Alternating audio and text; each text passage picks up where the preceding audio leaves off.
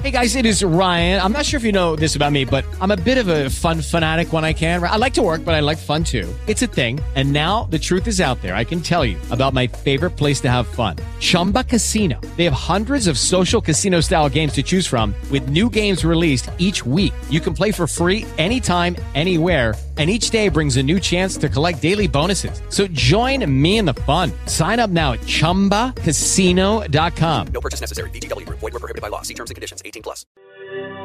This is the EWN Radio Network.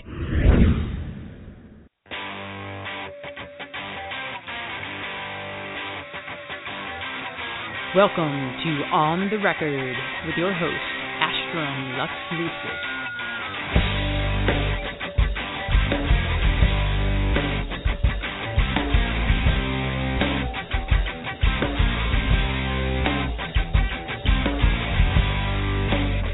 All right, welcome to another episode of On the Record. I am your host, Astrum Lux Lucis, and today we have in-house Bree Noble. Welcome, Bree. Thanks so much. So great to have you. You have such an impressive resume. Tell us a little bit about who you are. Okay, well, I do a lot of stuff, so it's hard to, condense it, but I am the founder and CEO of Women of Substance Radio and Podcast, where we promote music by independent female artists. And I also am privileged to be a coach to female musicians to help them with their business, with their marketing, just be a mentor to them to help them figure out, how they can move forward in their business and really start making some income with their music. Awesome. So tell us, how did you get your start? Because I know you're a songwriter. Did you start off as a songwriter? And let's go back even further. What was that dream when you were a little girl and when I grow up I want to be? What was that for you? Oh, I definitely wanted to be a singer. I didn't know when I was littler that I was a songwriter at all. I didn't think I had any talent in that area, but I did want to be a singer, and I sang in all the church musicals, and I would sing whenever anyone would let me. And, being on stage, I felt completely comfortable. And I just thought everybody was like that. But, now I have a daughter that has stage fright, and it's interesting for me to see that because I kind of assumed that everybody wanted to get up on stage and sing. I started doing that when I was really young. And I moved into high school where I was involved in every kind of music thing that was available. I was in all the different choirs, madrigal groups, a quartet, female quartet. I sang in the school musicals, and I also did a bunch of solo competitions and group competitions and stuff, and just loved it. And I went on to college to do the same thing. I got a degree in music, vocal performance, and also business, and I toured with the school's performing ensemble and was able to do that on the weekends and got so much stage experience as well as recording a couple of albums while I was in college with the group. So that was kind of how I got my start in music and just my absolute love of music and wanting to do that as, my career. Awesome. And did you see that getting a major or studying business in college as well was very helpful to your music career? Not at first. There was like a total disconnect. I kind of did the business thing as a fallback, and that ended up being a fallback. When I got out of school, I became an accountant and worked in just regular companies for a while. But I was lucky that I found that there was a local opera company that needed a director of finance, and that was like the most perfect position for me. So, because I had experience in classical voice, and I'd done a couple operas in college, and, I didn't get to sing on stage or anything, but I was putting the shows on, making sure that we had all the money we needed to put them on and paying everybody and all the stage hands and all the chorus and the orchestra. And it was just really fun being involved in that world. Yeah. Tell us, how did you get more into becoming a performer from that point? Well, I had wanted to be a performer all this time that I was working in corporate America and in the opera and everything.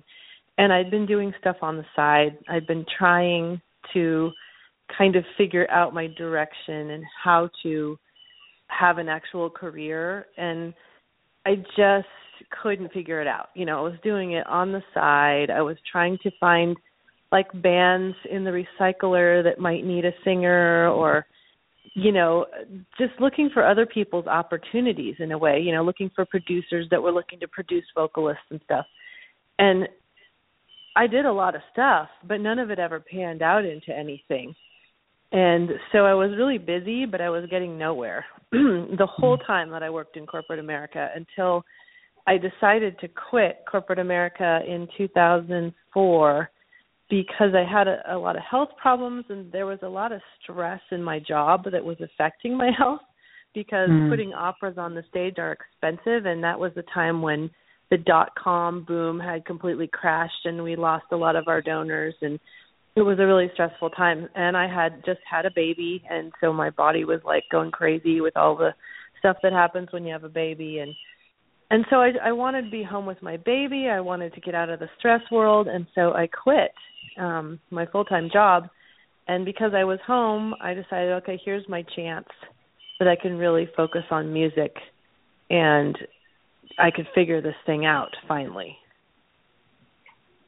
So what were some of the steps you took to figure it out?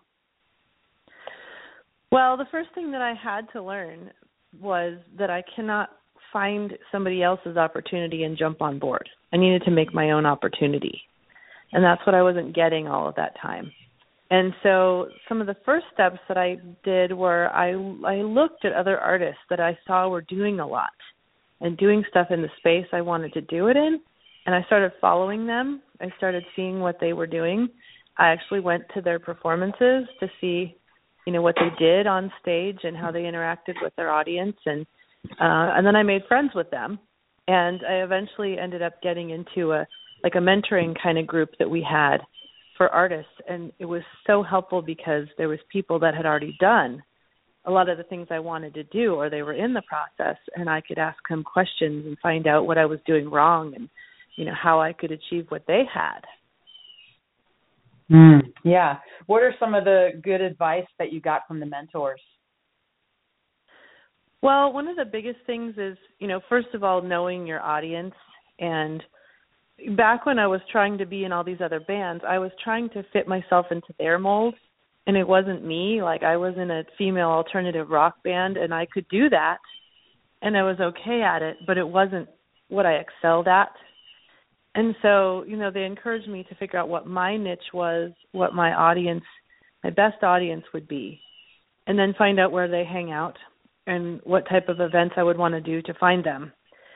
And that really helped a lot because it gave me a really targeted way to start booking my events instead of just like going on the internet and like finding every opportunity under the sun and applying for it, because most of them didn't really fit what I did. And then they also suggested that I create more of a program for what I was doing instead of just saying, hey, I'm a singer-songwriter, want to have me sing? It's more of a, you know, this is the program I do, this is the theme. I think your group would really enjoy this because of X, Y, and Z. This is what I talk about. This is what my songs focus on, you know, more of like a theme where all the songs were around a theme and I talked in between the songs about that theme. And that was really helpful because I had something to present to people that, you know, here's a packaged thing that your group would really enjoy instead of just like, hey, I'm a singer-songwriter. I would, you know, maybe your people would like me. You know, it was more like I needed to learn what my elevator pitch was and how to present myself. Yeah, that's a great idea. How did you go about finding your followers, your market, and making yourself fit into that? Well, I mean, you already fit into it, but how did you find those people? Like, what were some of the steps you took to identify who they were? Well, I started looking at the people that already liked my music and just kind of saw the similarities between them. And most of the time, my music is inspirational, kind of.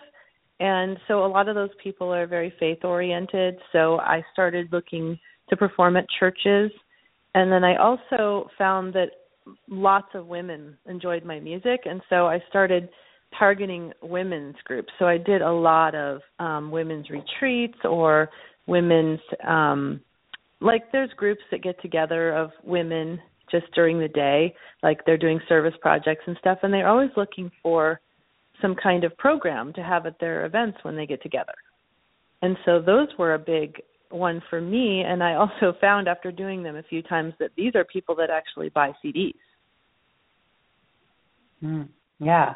Instead of just going to coffee houses and hoping that people will come by and maybe buy a CD from you, the likelihood is they're not, because you don't have their captive attention. But if you are going into an event that already exists and being the entertainment for that, people also usually have their checkbooks because they're there to, give money to something. I've done a lot of fundraisers as well. Wow, that's a brilliant approach. That really is, because I'm thinking of some friends of mine who have just been beating the pavement of playing the same old clubs to the same old 10 people and expecting a different result. And it's like, well, you're doing the same thing and expecting a different result. That's, what Einstein calls insanity. So right. That's awesome to piece something like that together. Now, what are some of the steps you did to piece a program together? Because it's kind of a different concept of just going, setting up, playing, hoping somebody's listening to you, talking a little bit in between a song to try to get somebody's attention, mentioning you've got some CDs for sale over there and that kind of thing. It's a whole kind of different presentation. So what are some things that you did to put that together? Well, I based it around my life experience because I knew that was the way that I wrote music. I based it all on my own life experience. So I figured out, what kind of themes were kind of running through my music in my life and how I could talk about those things in between the songs and how they could run together. And I could kind of tell the story of my life through my music. And I hoped that my life story would be encouraging to people because I have dealt with some struggles when I was younger, and I was able to, do a lot more than many would think I could do. And so I thought, well, this, could not only tie my music all together, but it could also be inspirational and encouraging to people in the audience. And so that's how I came up with it. But I just looked at my songs and thought, what are these songs about? Well, they're really about my life, and how can I share a piece of myself with the audience through my songs and also talking between. And did you incorporate audience participation in any way? I did a little bit. Some groups that I would go to, they like to have a discussion time, so I would give them some questions to discuss that maybe things that in my presentation brought up in their own lives that they wanted to discuss. But most of the time, sometimes I would ask the audience a question just to see how they responded throughout my presentation. But it is good to keep them involved. It's very good because you know that you've got their attention. Yeah. So did this open up doors for you for even furthering your music career more, where maybe you were getting some songs on radio or bigger, better bookings, stuff like that? Pretty much all of my bookings were word of mouth. Once I started going out and performing, people liked it, and they would pick up my flyer on my merch table afterward, and they'd tell their friends. And so pretty soon it was all word of mouth, and I started getting bigger things just because of that. I had people that, would come and say, oh, well, I run this fundraiser for this nonprofit organization, and, we have 200 people coming, and, we think you'd be a great addition to the program. And, there's some of those, like I made over $1,000 just for one event that I got off of a referral. So I didn't necessarily start having to go out and call more people, although once you have a certain amount under your belt, the momentum is much easier to build. You can say, well, I've sung here, I've sung here. You can put in your bio, I've sung at Saddleback Church, I've sung at, the, national convention of XYZ. And it's a lot more enticing to people that you're trying to get to book you. Did you find it different between just doing like your typical kind of coffee house club gig versus going to where the people they're more there actually to see you? Is there a difference in how you show up on stage? Because I know sometimes it can be discouraging. You're at this coffee house and you're thinking, no, this is going to be a great show. You start playing and everybody's like buried in their computer or buried in conversation with somebody. And you're just like, okay, I guess I'm background music for the rest of the night, So does it affect how you show up? Definitely. And I think that at an event where people are expecting you, number one, you get introduced. Like you actually get a proper introduction where you have a short bio that they read. And I think people are already on your side once they hear that bio because they're like, oh, wow, she's sang at Dodger Stadium. That's so cool. Oh, my gosh, she won these awards. It allows them to get a picture of you instead of, just going in cold. And if we could do that at events like coffee houses, like you said, that would be, if people actually paid attention to someone that got up there and said that stuff, they'd be like, oh, maybe I should take a listen to this person. They've obviously got some pretty good, good pedigree. Stay tuned. We'll be right back. Do you enjoy discovering new music but feel completely overwhelmed by the sheer volume of music you can find online? When you listen to traditional radio, are you bored by hearing the same songs over and over? Or are you wondering why 80 to 90% of the music you hear is only by male artists? If you want to discover the best music by female artists in all genres, listen to the Women of Substance Music podcast for 30 minutes of music every weekday. We just hit our 100th episode on April 8th and we're going strong. Find us on iTunes, SoundCloud, Stitcher, or WOSpodcast.com.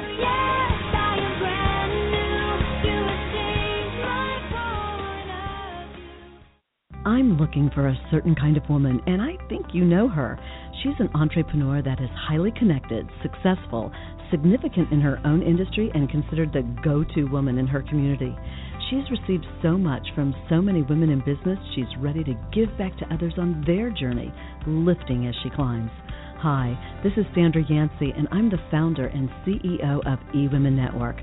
I'm looking to connect with the woman I've just described who lives in your community so that we might have a conversation about how eWomen Network's proven success system can provide her a platform to elevate her success and ability to support women in business.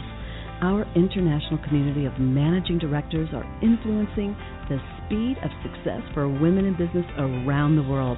If that sounds like something that you want to be part of or know someone we should talk with, send an email to managingdirector@ewomennetwork.com. That's managingdirector@ewomennetwork.com, and let's start the conversation. So what, during this period, you're kind of transitioning over into putting your program together and stuff, what obstacles came up for you in that? I think one obstacle was it's weird to call people and ask them to book you when you're the artist. So, I always thought, oh, my gosh, I need a booking agent. This will solve all my problems. But then I'd have to give a cut, and I really didn't want to do that. So what I ended up doing was I actually asked my mom to do my booking. And then I also at one point hired a college student to do some of my booking, and I gave them the whole script. And the college student did more of like online inquiries through email and stuff, but my mom would actually call people and say, I've got this artist. I think that, I know that you guys do events. I've seen these events of yours. I really think that this artist would be perfect for you. And it was so helpful to not have to do it yourself because sometimes it's just awkward. Yeah. Yeah. And it also, I think, in the eyes of the person you're calling, you're kind of bringing yourself down a notch, because you're like, oh, the artist is calling me. Well, they can't be that successful if they're still calling me and they don't have their people calling me, Right. Yeah. good call on the moms there. Right. It's always good to have some people, you know. It makes you Yeah. seem a little more important, even though it's a little manufactured. But right. Yeah. They don't know that. My mom has a different last name than I do, and, you know, they don't know she's my mom. Yeah, yeah. Sometimes I would call up and I would be somebody else, you know, and I'd have this made up name, and I'd make up an email address, and, you know, which was kind of good and bad, because I remember getting some feedback from a record label once that was kind of hard to read, you know. It's like, oh. So it's nice to have people who can filter things as well, you know. Oh, yeah, definitely. So do you have a methodology for creating benchmarks and planning action steps as you move forward with things? I do now. I mean, now that and I guess when I was building my music career, I did have benchmarks of, like, I wanted to have this many events booked for each month. And if I didn't get those because at one point I was getting them by referral, most of them I didn't have to work for it. But, you know, then at some point I'd be like, okay, I only have 2 events for February. You know, I better start calling people, because I wanted to say that I knew kind of generally certain kinds of events, how much money I could bring in based upon what they paid me in my CDs. And, you know, I wanted to be able to bring in that amount. And then, you know, for tours, I would make sure that I had a certain number of anchor dates by a certain number of months out, you know, and then I knew I could fill the rest in later.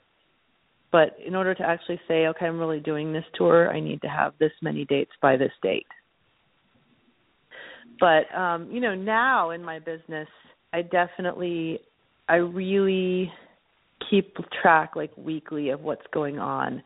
And I realize my expenses versus my income, and I need to make sure to step it up a notch, maybe, you know, introduce another initiative or something if I feel like that ratio is not looking good. When you were doing your programs, were you with a band, or was it just you, like, solo acoustic? What was your lineup? That was another thing that held me back, I think. I thought I have to have a band in order to go out. And I also didn't think that I could play for myself. Like, I've been a piano player since I was 6, but I didn't have a lot of experience playing and singing at the same time. And so in front of people. And so that held me back for a really long time. I was like, I have to have a band. I at least have to have a guitarist. And, you know, I had worked with all these people, but it's a hassle. I mean, even if they're great people, like, you still have to organize stuff.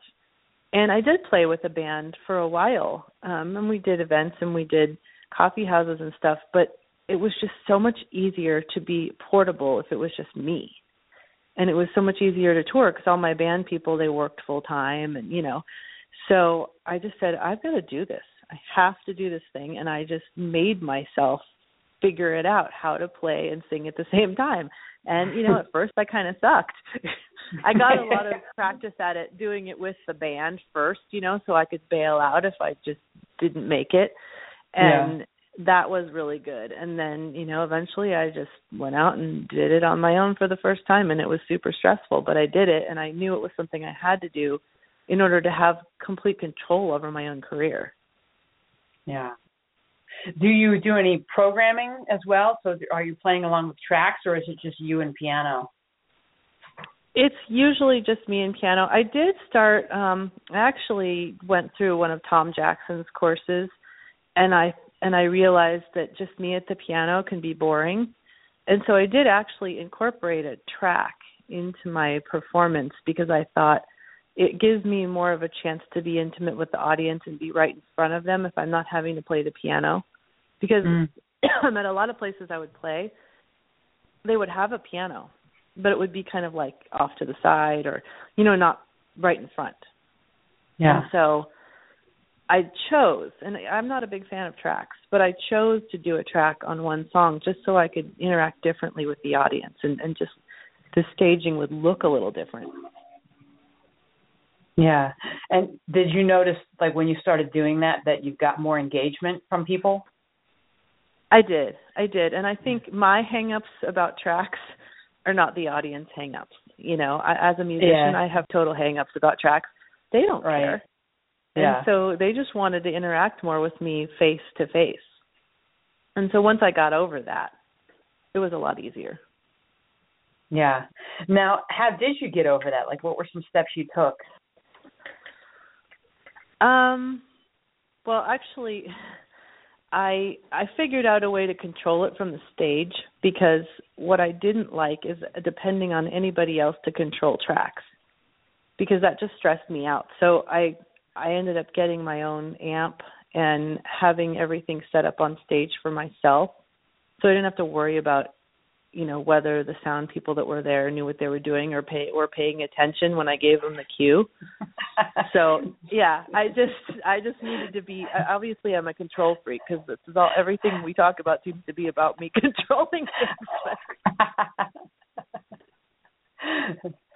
Hey, believe me, in this industry, being in control is very important, because so many people are not. Definitely.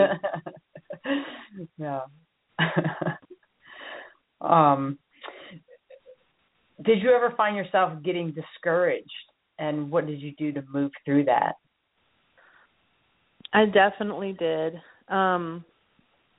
It really helped to have that group of women that I was working with, and they were mentoring to me, and then I ended up being able to be mentoring to new people, you know.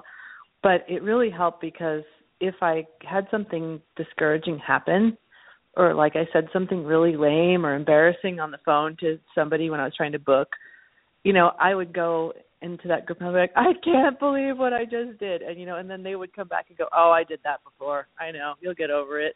You know, it makes you feel so much better that you have that camaraderie.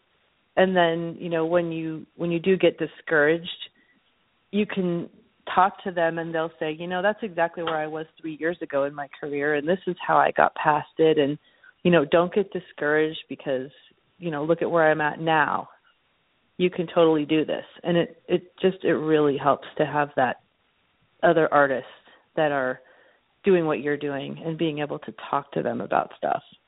You don't feel so isolated and alone. Yeah. How did you find that group?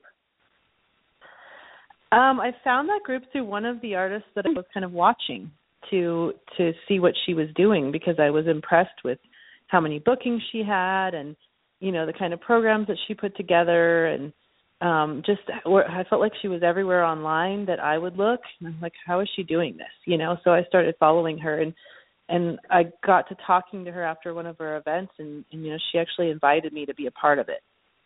And, you know, they vetted me first, of course. I couldn't just be some, you know, person that loved to sing but had no plan, no clue about my career. They would needed to see that I had been taking steps. And, you know, so they invited me to be a part of it, and it was great. But I would never have gotten asked to be a part of it if I hadn't have connected with this other artist. If I had just been, you know, trolling around online and contacted them, they probably would have been like, oh, this is a wannabe, you know, she's not serious. Yeah. How do you feel, you know, it was to approach somebody, you know, like that? Because there's always kind of that, you know, thinking when you are approached by somebody, you're thinking, oh, God, you know, who's this person?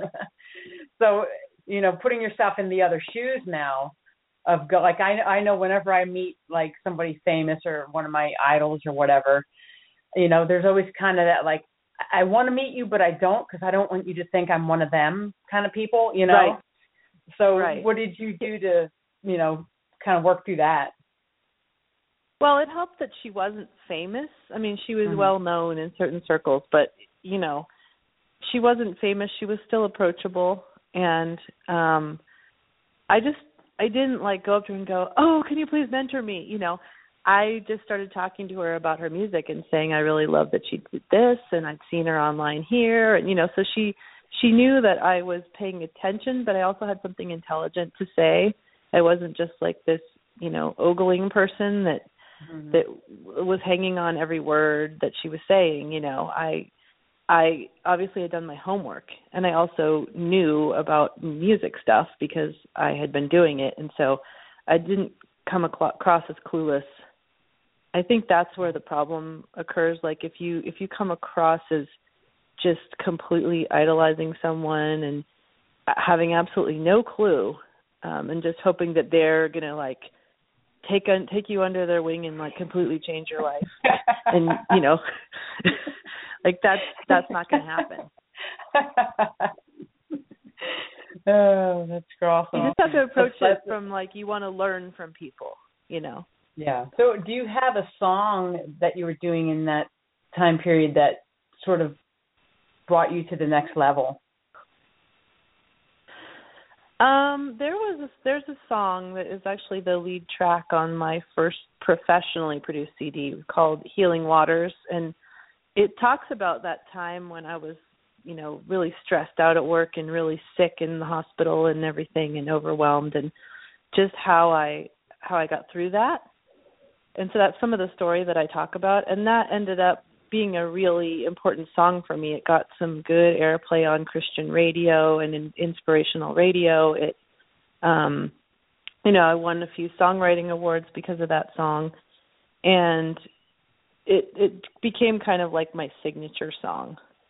So I'd say that song would be it for me. But one other thing that I started doing in my performances, because of the audiences that I had, they tended to be a little bit older maybe, but they were music lovers, and they loved all kinds of music.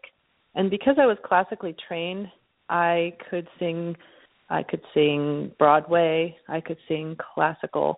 And so I started experimenting with some of that, and they absolutely loved it. So some of the ones that have become a signature for me are singing like Think of Me from Phantom of the Opera or singing Ave Maria. People are always requesting that when I go to perform places. And so I eventually created a CD that's all Broadway and classical kind of music, because that was what they wanted, and it sells all the time because that's the songs that people really enjoy. Wow, that's a great idea. That's a great idea. Yeah, I just started listening to my audience, you know. I mean, sure, I want to write all kinds of songs, but I also want to give them what they want, and I enjoy singing that music.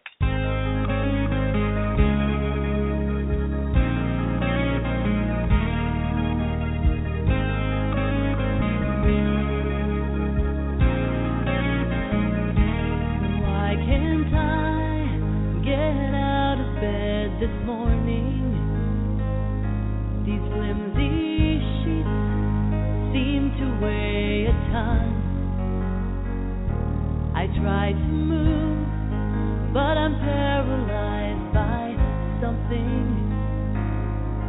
something very deep in my own deceit about the person I've become. I cry out loud for the strength to face my demons. Oh Lord, my God, you know what daily I try to hide, but inside my soul is screaming. Lord, deliver me, baptize me, set me free, and wash away all the layers of dust that have settled over me. Wash away all the secret thoughts I don't want you to see. Wash away the complacency until I'm overcome by the healing waters of your grace.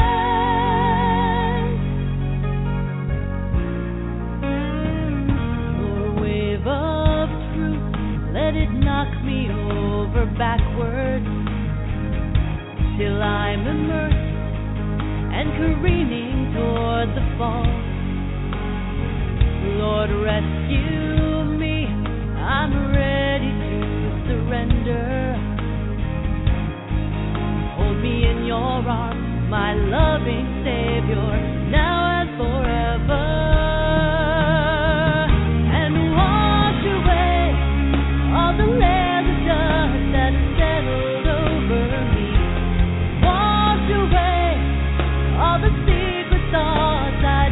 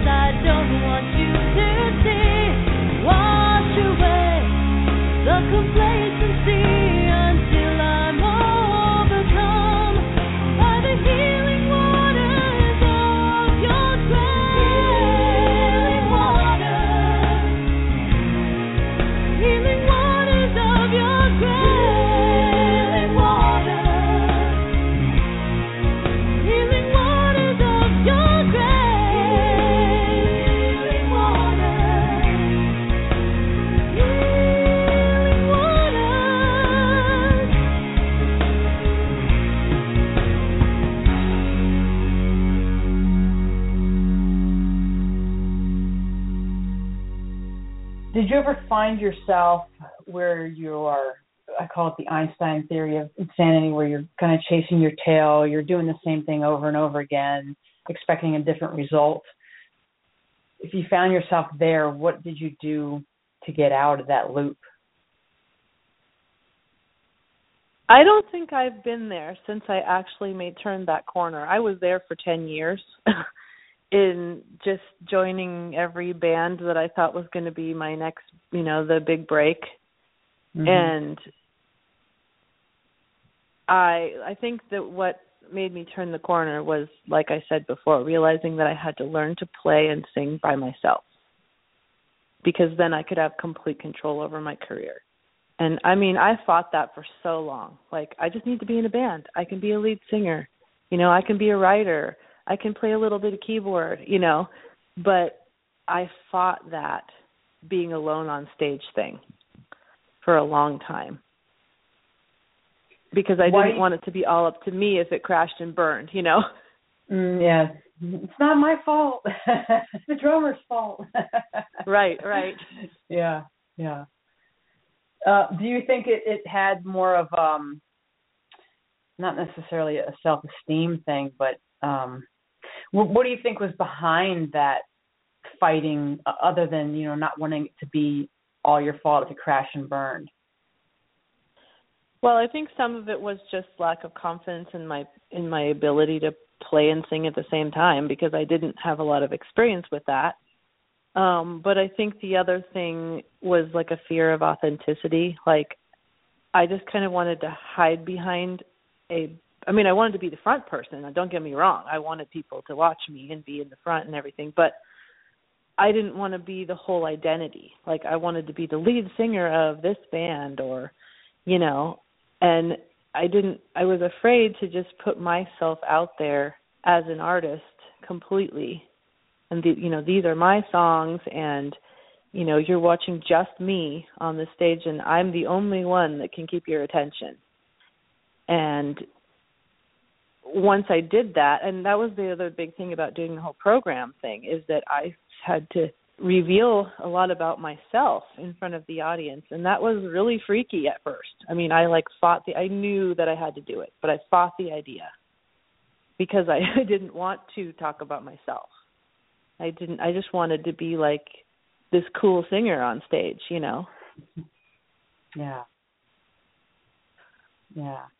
And how long did it take you from doing those first initial shows to really start to feel comfortable with it and really step into it?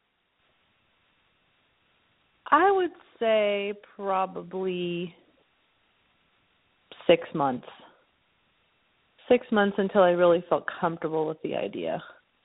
And, I had the whole thing mapped out and stuff, and all the talking in between, but I didn't necessarily have it completely memorized. So that was hard at first, even though it's my own life. It's like, well, you can't memorize your own life, but there's certain points I wanted to touch upon, and I didn't want to miss those opportunities to say those particular things. And, so eventually I actually recorded the whole thing, all the speaking and everything, because people requested it.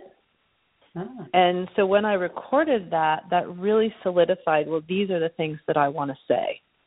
And so after that, if I hadn't performed for a few weeks, sometimes I would go back and listen to the recording just to remind myself and make sure that I hit all the high points that I wanted.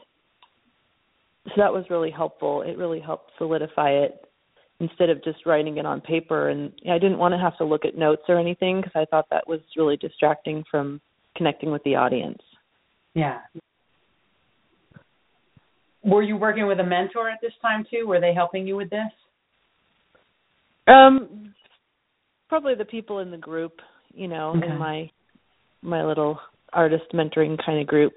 We were all mentors to each other, and I actually went on a couple of tours with them, just really short tours, and we performed together. And it was interesting to perform with them and then also to be an observer while they were performing, because I learned a lot from what they do on stage. Yeah. Going back to your recording of the speaking, did you that's something you put together and you sold that to people? And did you include music with it as well, or was it more of like just a recorded speech? I actually included the music. The 4 songs that were included in that particular presentation, I put them in there in the same order that I did them in the show, and it all made sense. And it was like, if you missed the live show, here you can take this home, and people would buy it like for their relatives that couldn't come, or somebody they knew that was in the hospital that couldn't leave their home or something, and they thought they would really be inspired by it. And I did it completely by request. I never had thought of actually recording it, and I completely sold out of all the CDs I made. Wow. And I just sold it for awesome. $10. It wasn't like as much as a regular CD. Nice. So, are you still performing now, or are you just focusing on the radio show and your current mentoring programs that you have? I am mostly focusing on those because the reason that I actually got so heavily involved in those is that I didn't want to tour anymore, because I have 2 young children, and they got into the age where I really needed to be home. They have so many activities going on, and in 2011 I put out a Christmas CD, and I needed to tour in order to promote it when it first came out, and it was really hard because the kids would be like, "What, you're going to miss my Christmas play, and you're not going to get to build gingerbread houses," and and that just like broke my heart. You're right, I am going to miss your gymnastics performance, and so I got to the point where I was like, I feel like I've really done what I really wanted to do with this for now, and I can put it on hold, and I can be home for my kids and not feeling like I have to tour, because I was touring with them when they were younger and up through preschool. But then once they were in regular school, it was much harder because I couldn't bring them with me. Yeah. And so I just decided once my second daughter entered kindergarten, and I'd been doing Women of Substance for several years at that point, but I thought, I could really focus on this, and then I can take everything that I've learned and I can help other artists so they don't have to suffer as I did. So how did Women of Substance Radio come about? It came about because I was meeting so many great female artists along the way, and I loved what they were doing, and I wasn't seeing that was being promoted well. It wasn't they weren't getting radio play. They just weren't getting the airtime that they deserved. And I wanted to create a platform where I could promote them. And it actually really started just out of my own desire to listen to good music at work. And so I created this back in 2000. They started the Live 365 platform that you could create your own radio station. And it was all free back then. So I created this station. I named it Women of Substance because that was just the kind of music I wanted to have. Music by female artists that was really good quality and really had something to say. It wasn't just like, oh, let's go party or, stuff like that. I wanted it to really have a substantive message and or substantive quality to it. And so I started that, and then I put it on the back burner because I was still working in corporate America. And when they started charging you to have radio stations, I couldn't do it because I was still working full time. And so I just kind of left it there. Well, they didn't tear it down. They left it there for so many years. And by the time I quit my full-time job, it was still there. And I was like, maybe I could do something with this. And so in 2007, I started building it up and, had to figure out how to be able to pay for it because you've got to pay for royalties because I was airing not just independent artists, but other artists as well, label artists that you would know, because I wanted to expose the indies by putting them alongside well-known music. So people would search on, on Live 365 for, Jewel or Sarah Bareilles or Sarah McLachlan, and they would find my station, and then they'd listen, and then all these other indie artists would come up, and they'd be like, wow, I've never heard of this person, but they're really good. And so that was always the intent with the radio station. So I had to be able to pay for the royalties and stuff for all the artists. And so I figured out how to do that by taking submissions from independent artists and charging them a very small fee to review their music. And so I got a lot of great music from indies, and I was able to keep the station up and running. And, you know, just it moved forward from there. It was started really as a hobby, and it was very small for several years while my kids were little and I was still touring. But then once my second daughter went to kindergarten, I was like, all right, let's ramp this thing up. Yeah. Another brilliant idea. You're like the woman of brilliant ideas. Oh, thank you.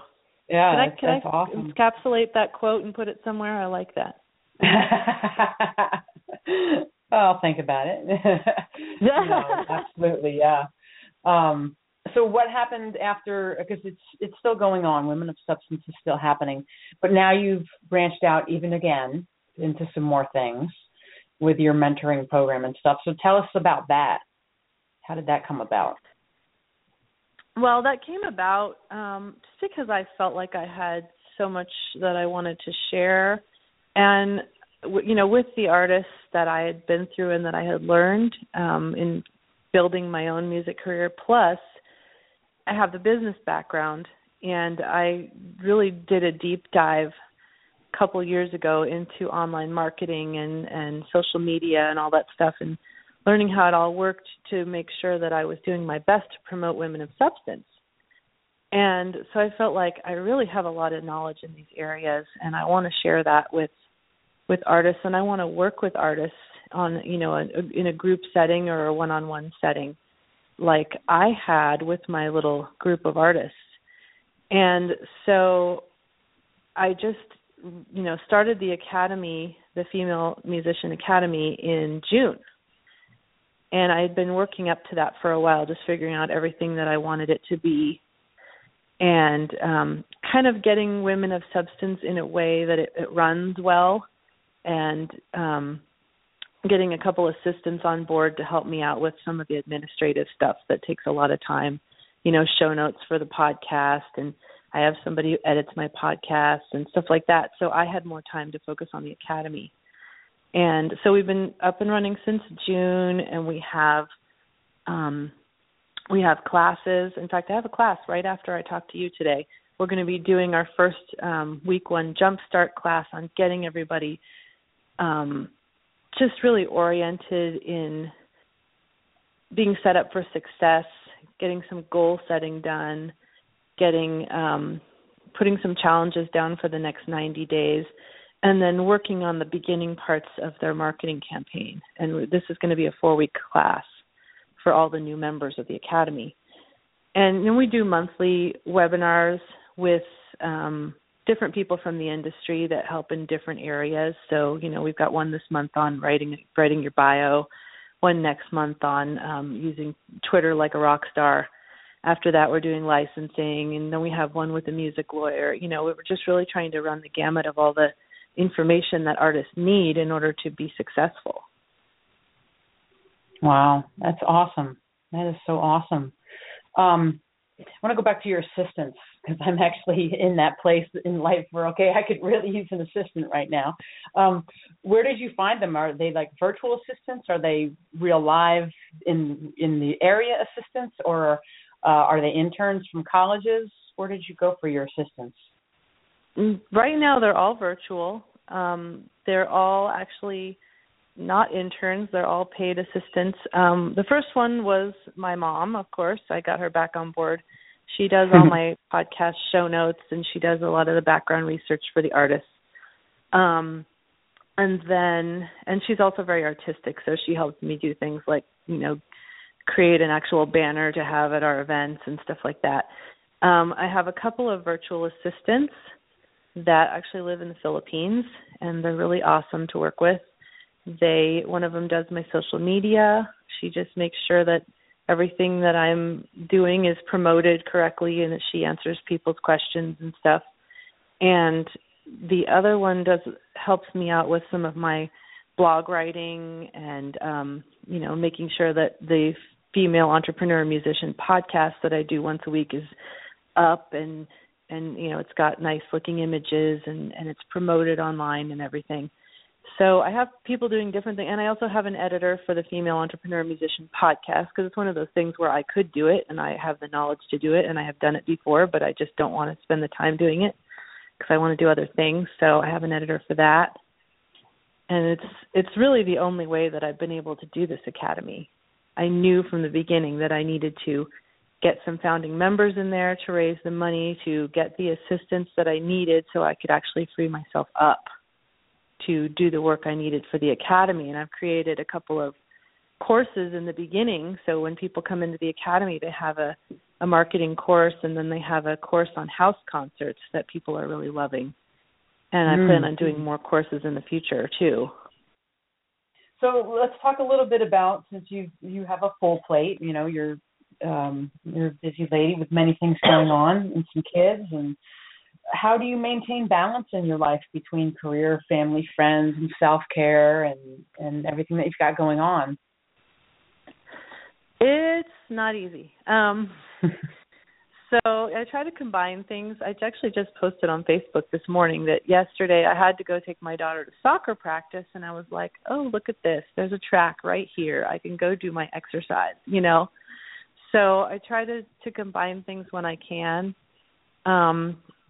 At least I have the hours between 8 and 3, most of my work done. But I do get up very early because I know I have to start about 6:30 getting my kids ready for school and making lunches and all that stuff. So I actually get up at 4 every morning.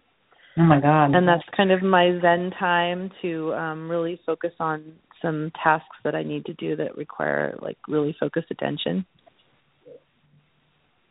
Wow. Now, do you have any kind of meditation practice or any kind of sort of internal work practice that you do?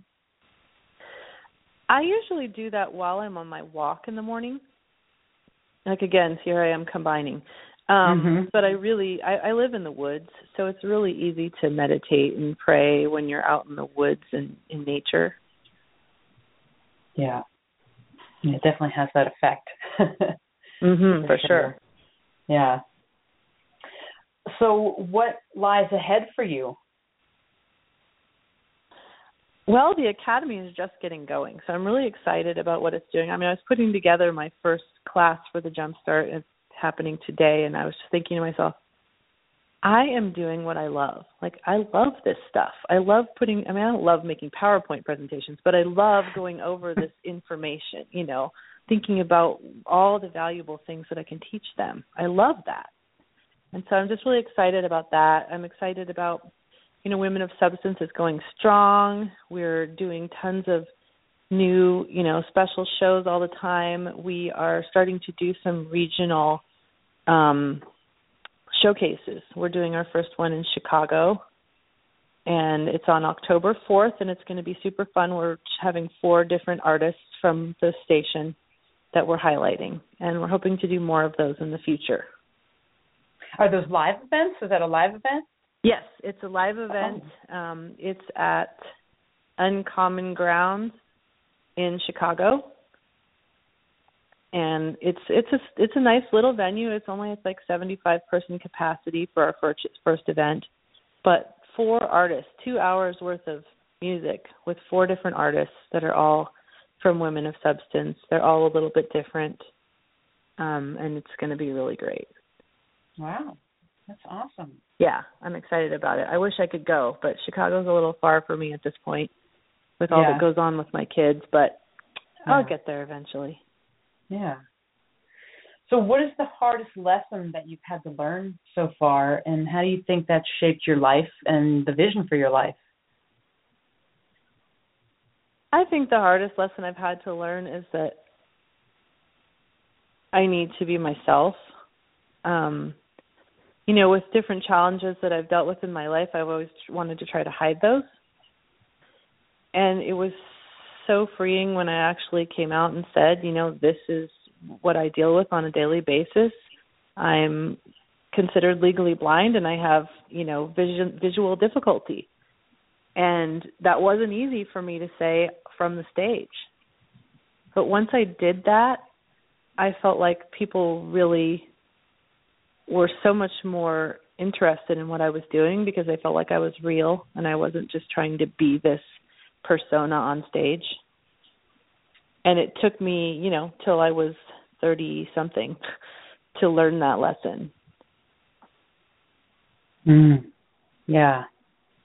Yeah, that's something that I think a lot of artists deal with. It's like you have this dream and you want to be this star kind of person, and you see the illusion created by those who are already famous. And so you think that's what you've got to do.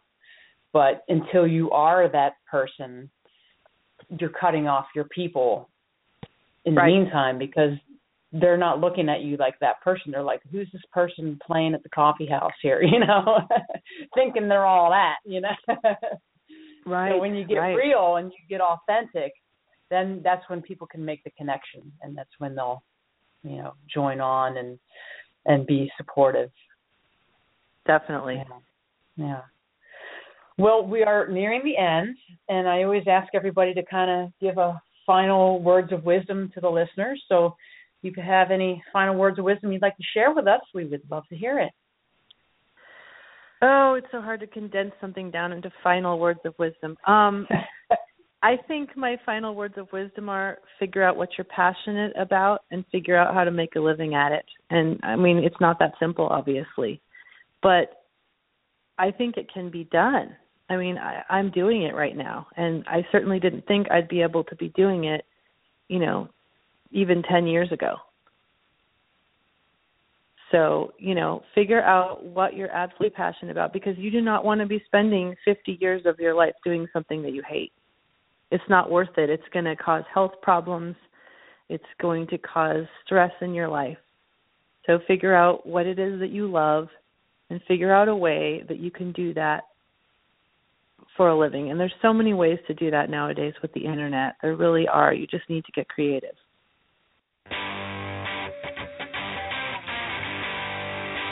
Well, folks, that wraps up another episode of On the Record. Tune in next week. Hi, I'm Sandra Yancey, founder and CEO of eWomen Network.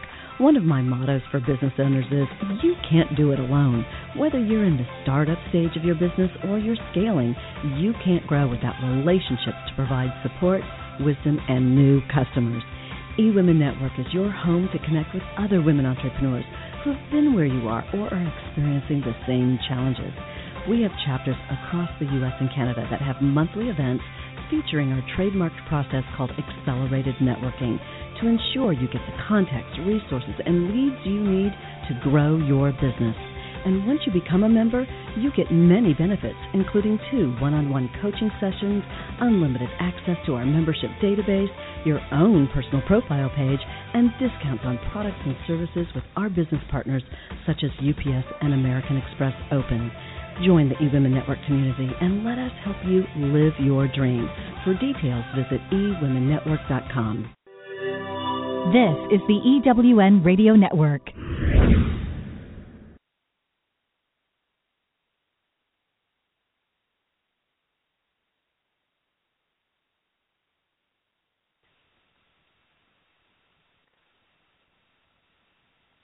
With Lucky Land Slots, you can get lucky just about anywhere. Dearly beloved, we are gathered here today to... Has anyone seen the bride and groom?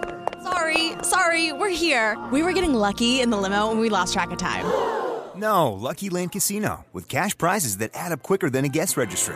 In that case, I pronounce you lucky. Play for free at LuckyLandSlots.com. Daily bonuses are waiting. No purchase necessary. Void where prohibited by law. 18+. Terms and conditions apply. See website for details.